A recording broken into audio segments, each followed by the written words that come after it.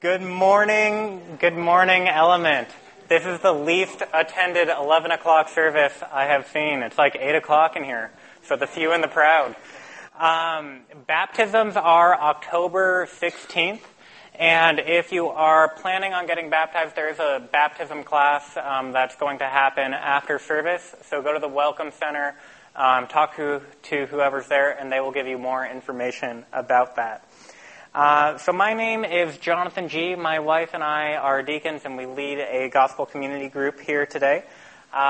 Today is the last new material on the first part of the book of Acts. So we did it. We took just about a year to get through the first half of the book of Acts. So today we're going to talk about Acts 12, 20 through 25. And as I said, this is the last teaching section for the book of Acts. I think there's one more kind of a recap and mission summary that Aaron's going to do next week. So Aaron has sermons written essentially out until 2018. And the second half of the book of Acts did not make those plans. We will get to it eventually, but as of right now, we don't know when. So please stand. Isaiah 47 through 8 says this: "The grass withers, the flower fades. When the breath of the Lord blows upon it, surely the people are grass, the grass withers, the flower fades. But the word of our God will stand forever." Let's pray. Dear Heavenly Father, thank you so much for being a God who is concerned about His glory. Thank you for being a God who is gracious enough to allow us to participate in spreading your glory. I don't know why you chose to partner with us, but I am thankful for that opportunity.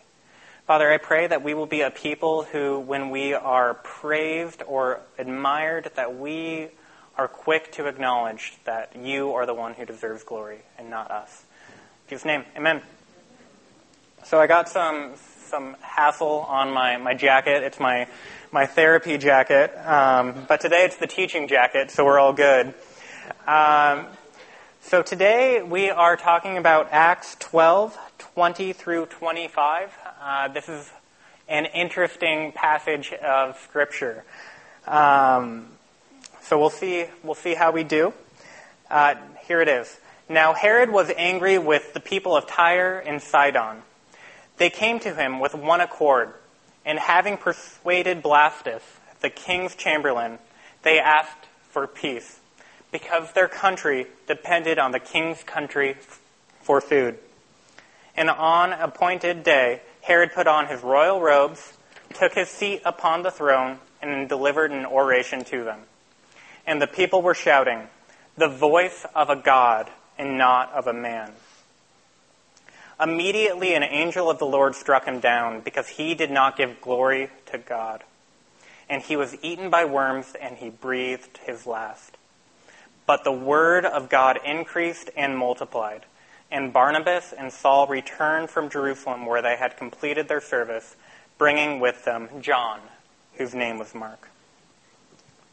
So what are we going to do about this passage? Pretty interesting, pretty fun. So Acts 12 starts very differently than it ends.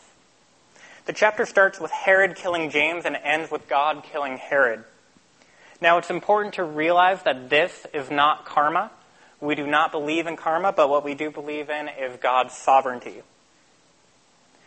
We see time and time again that God is in control.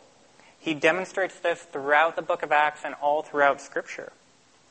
The passage that Eric spoke about last week paints a picture that Herod is in control. James was killed, but at the end, it switches to the word of God increased and multiplied, and Herod was silenced. Pretty big plot twist. How often do we need this reminder that God is in control, despite when things feel bleak or when we feel lost? God is always in control.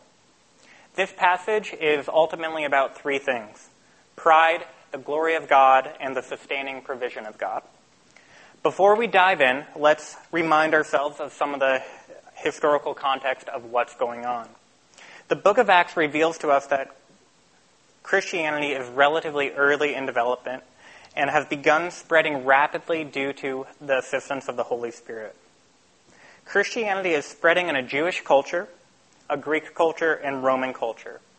The Jewish religious leaders and Roman political leaders are unsuccessful in attempting to extinguish Christianity from spreading. It is a dangerous time of relentless persecution for Christians.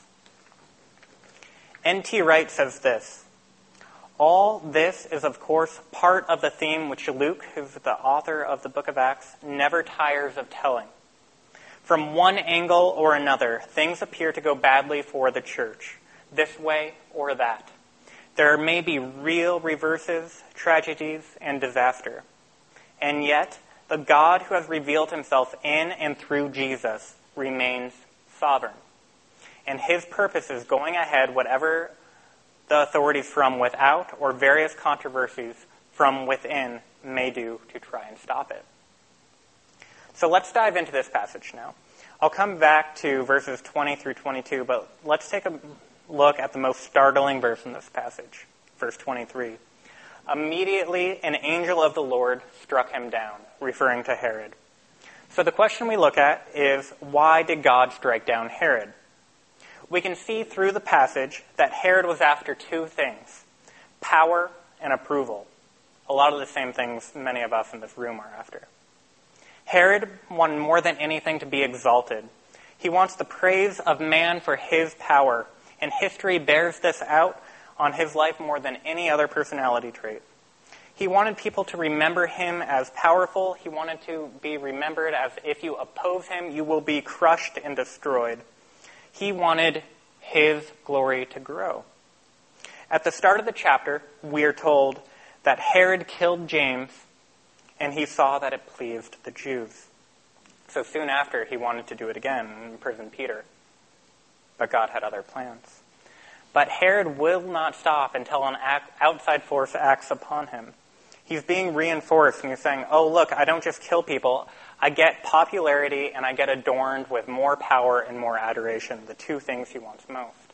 He is continually reinforced. So Herod's mindset and quest for power is, first of all, directly at odds with Christianity.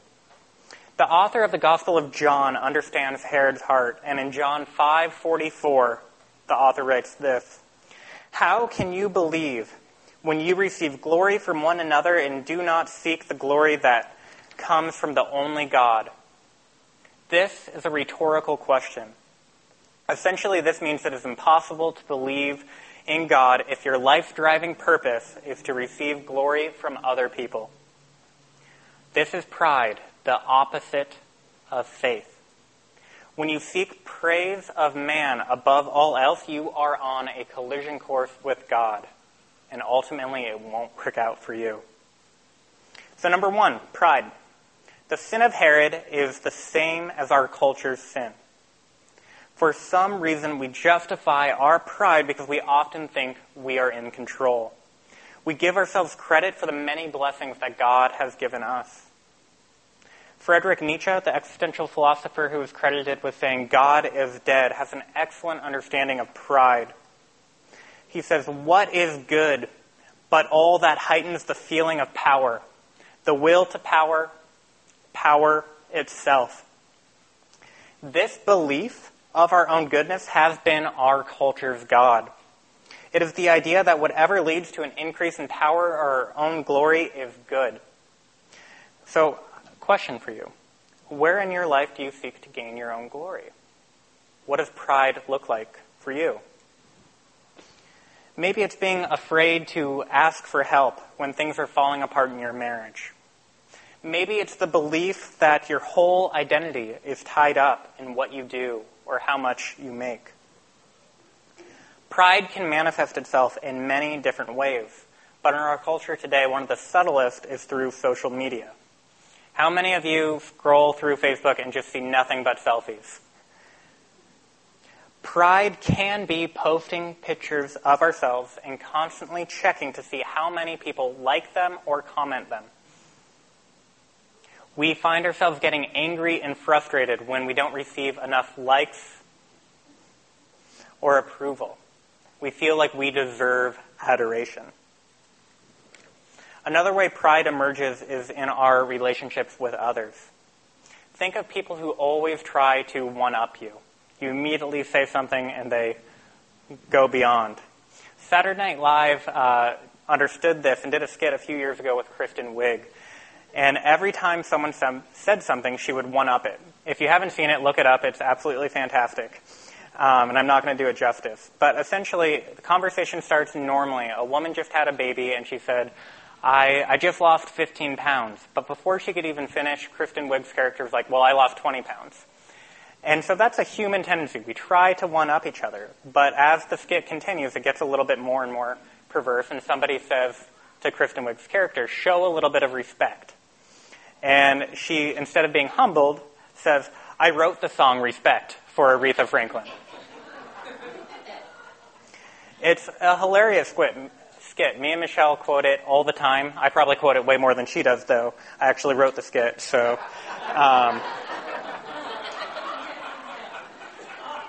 So this skit is a farce, but we all know someone like this in our life who has to have the last word, who will continue to one-up us. One-upping is an attempt to bring the focus back on us. No matter what the other person is saying, we're not listening. We don't care, because it's not about us. Pride robs us of the ability to connect meaningfully to other people. It becomes our prison. Scripture is packed with verses and stories that remind God's people of the danger of pride.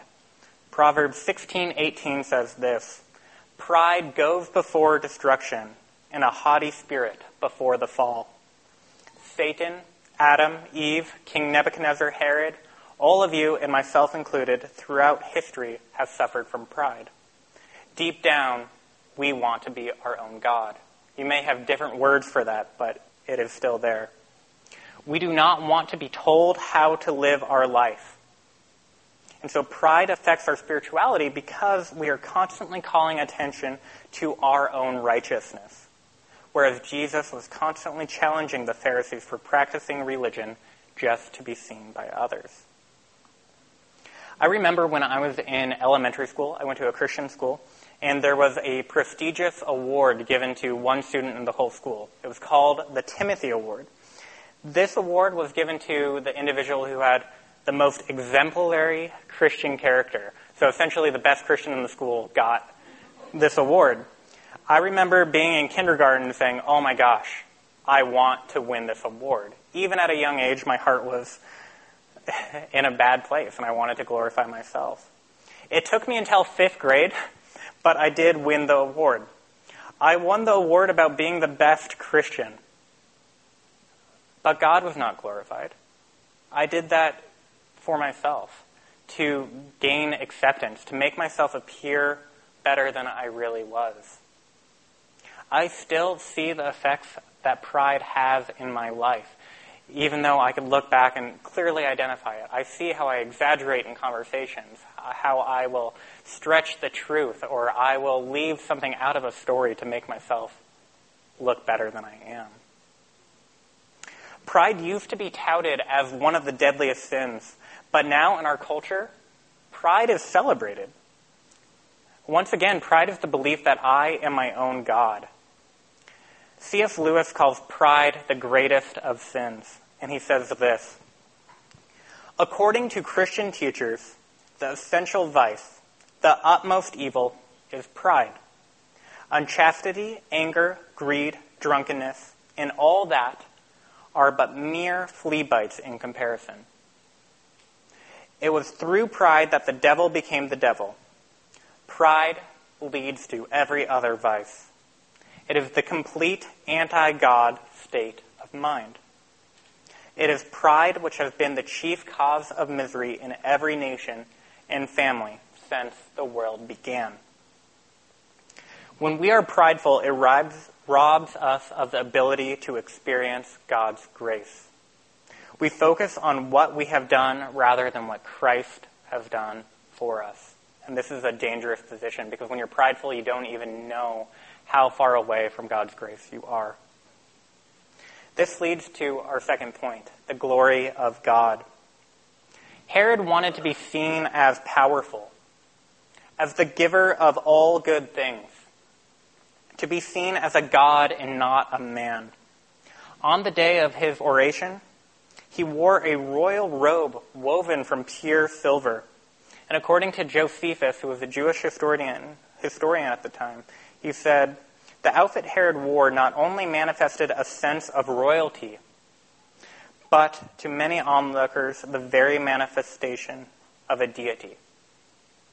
He was trying to be their god. The cities of Tyre and Sidon were coastal cities in Syria and were dependent upon Herod for food. We know that Herod was angry at the people from Tyre and Sidon, but we don't know why. But the people needed to appease Herod because their food supply was in jeopardy if a famine that was mentioned a few weeks ago was taken effect.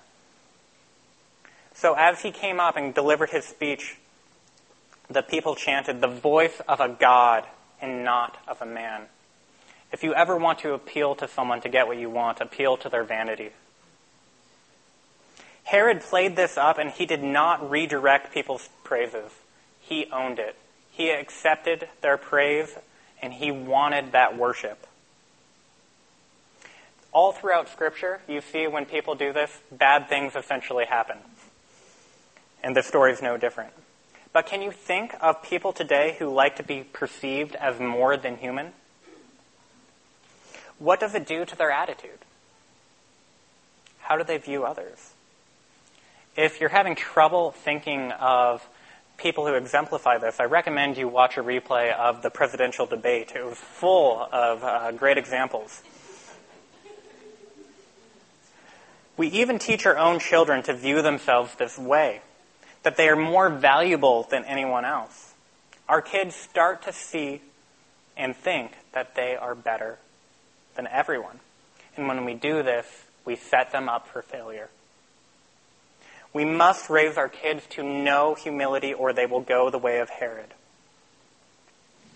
During the speech, Herod was basking in his own perceived glory, and God took Herod's life.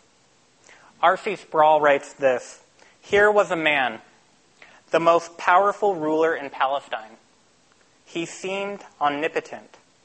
Yet in the midst of his most glorious moment of fame and triumph, arrayed in garments of silver, he was afflicted by God instantly. This is not God simply being unreasonable. This is the beginning of God's church, the early church, and he was protective over it.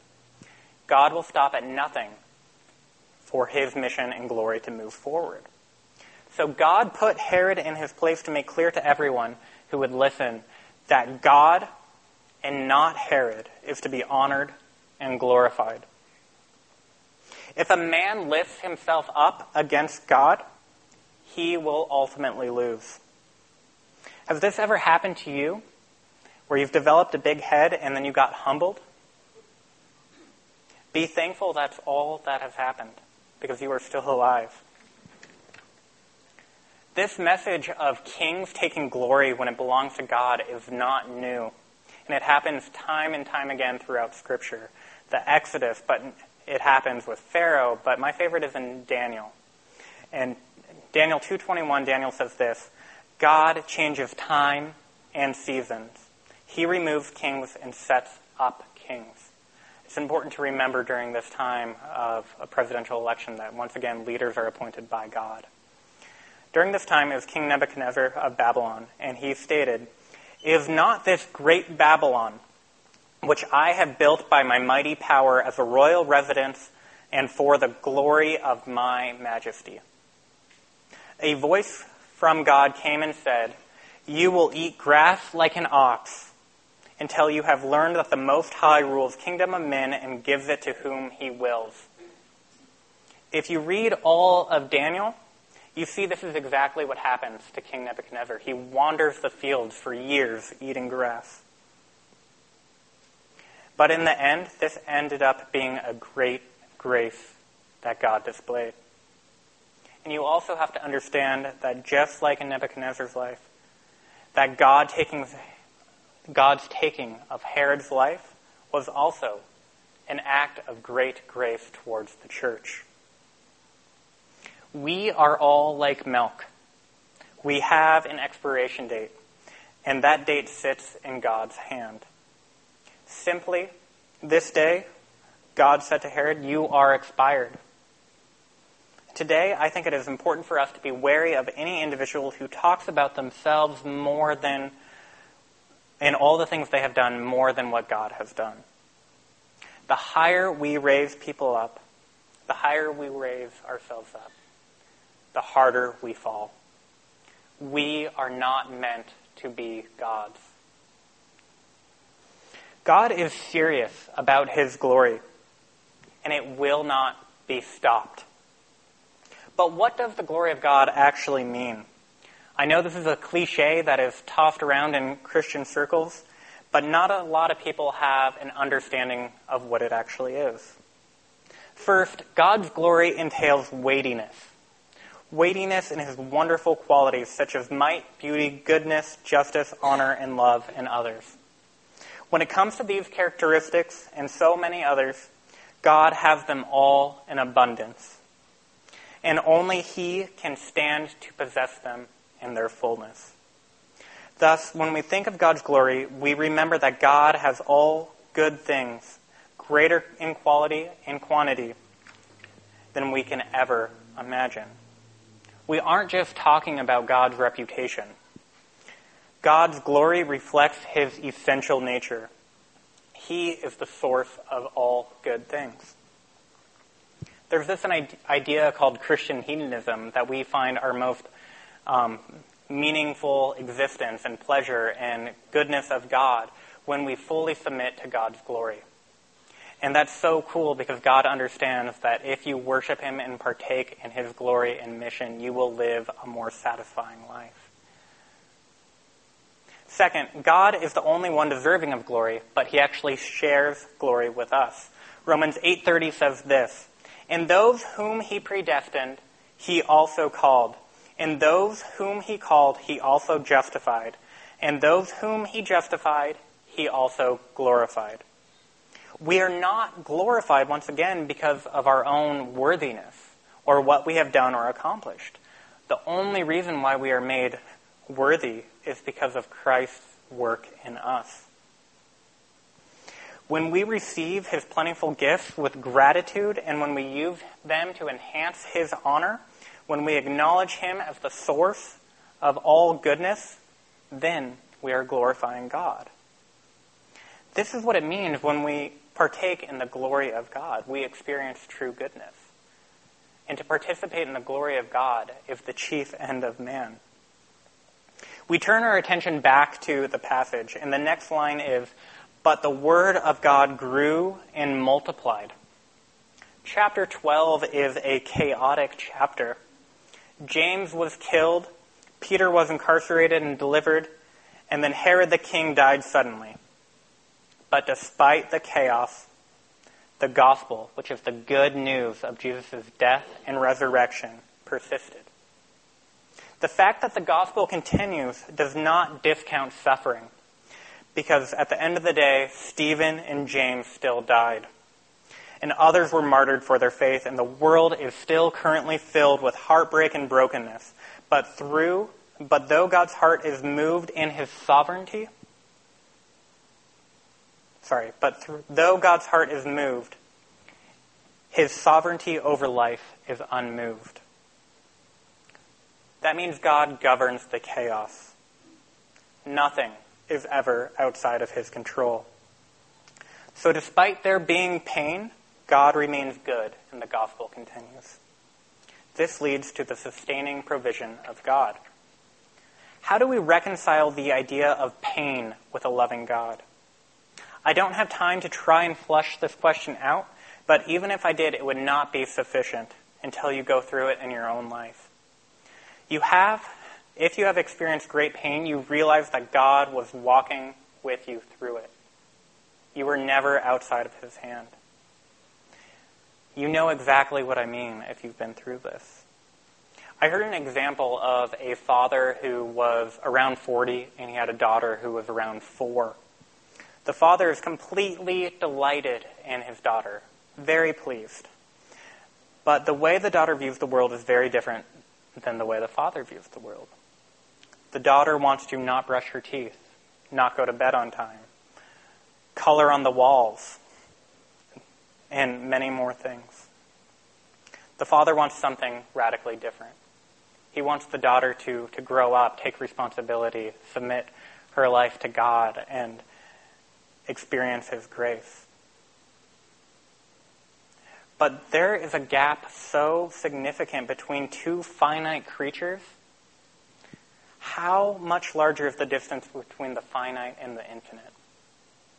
Sometimes we may not understand why God does something, but we can trust that His views are so much wider and longer than our own.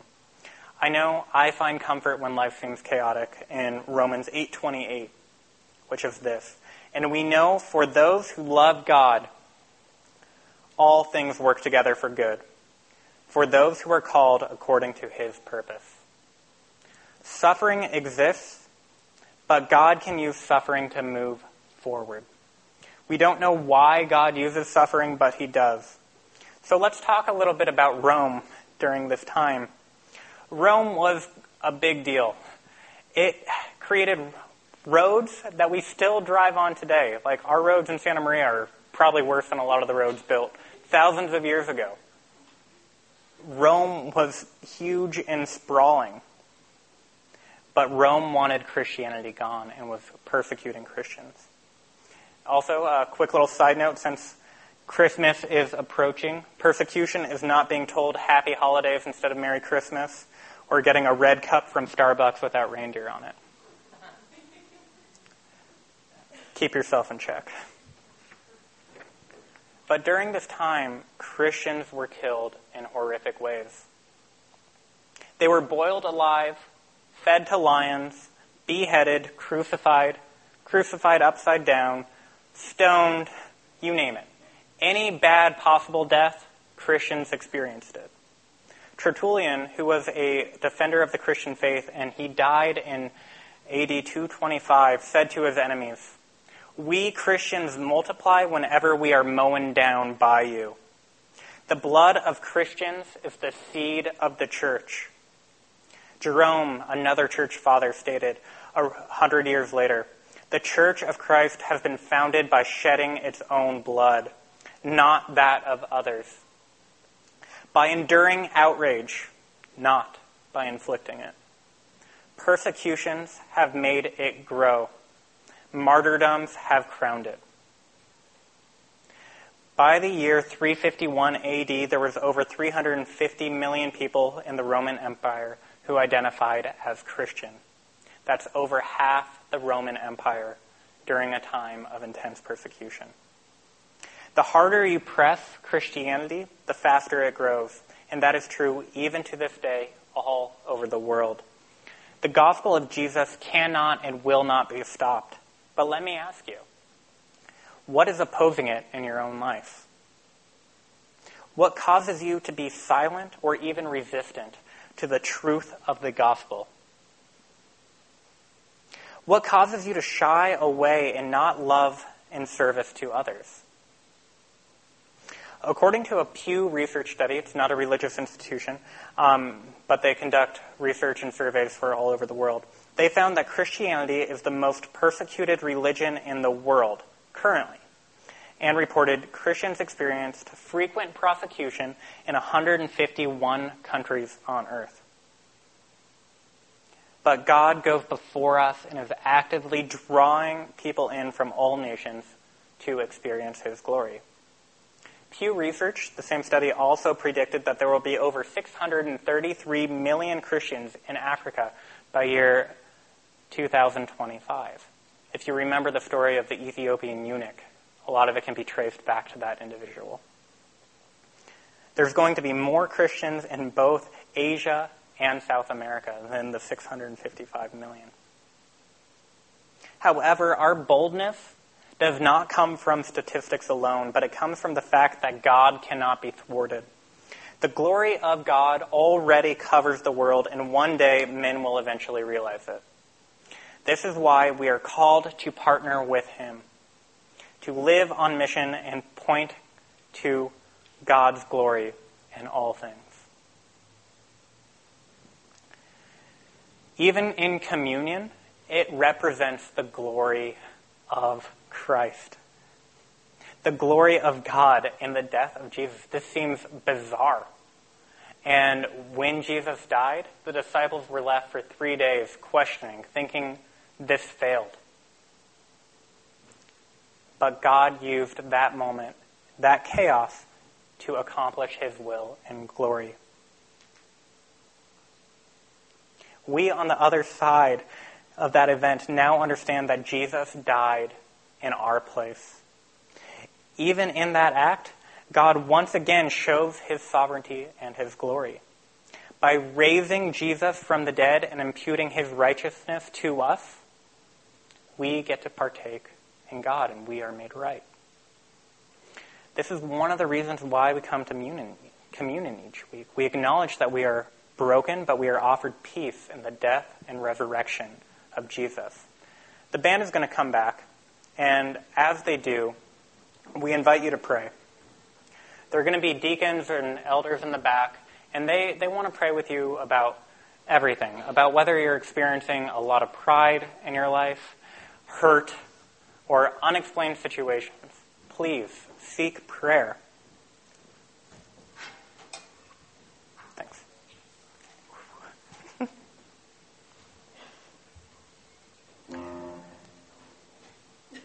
There's going to be offering boxes on the sides and in the back. And our giving is a genuine response because God has given so much to us. So we invite you to take communion and recognize the fact that Christ's body was broken and he was redeemed. And through that sacrifice, we are made whole and new. So let's pray. Dear Heavenly Father, I am so thankful that you are a God who does not cease to redeem.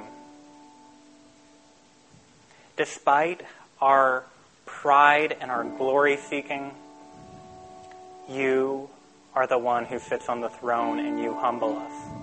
Father, I pray that you will open our eyes to the pride in our life because most of the time we can't even see it. Father, I pray that we will learn to hate this pride and see it for what it is, separation from you. Father, I am thankful that nothing surprises you, and that you go before us and your glory does cover the earth. Father, I pray that in times of chaos we will remember that you have us and you are unchanged. Thank you for being a good, gracious, and loving God. We love you. Amen.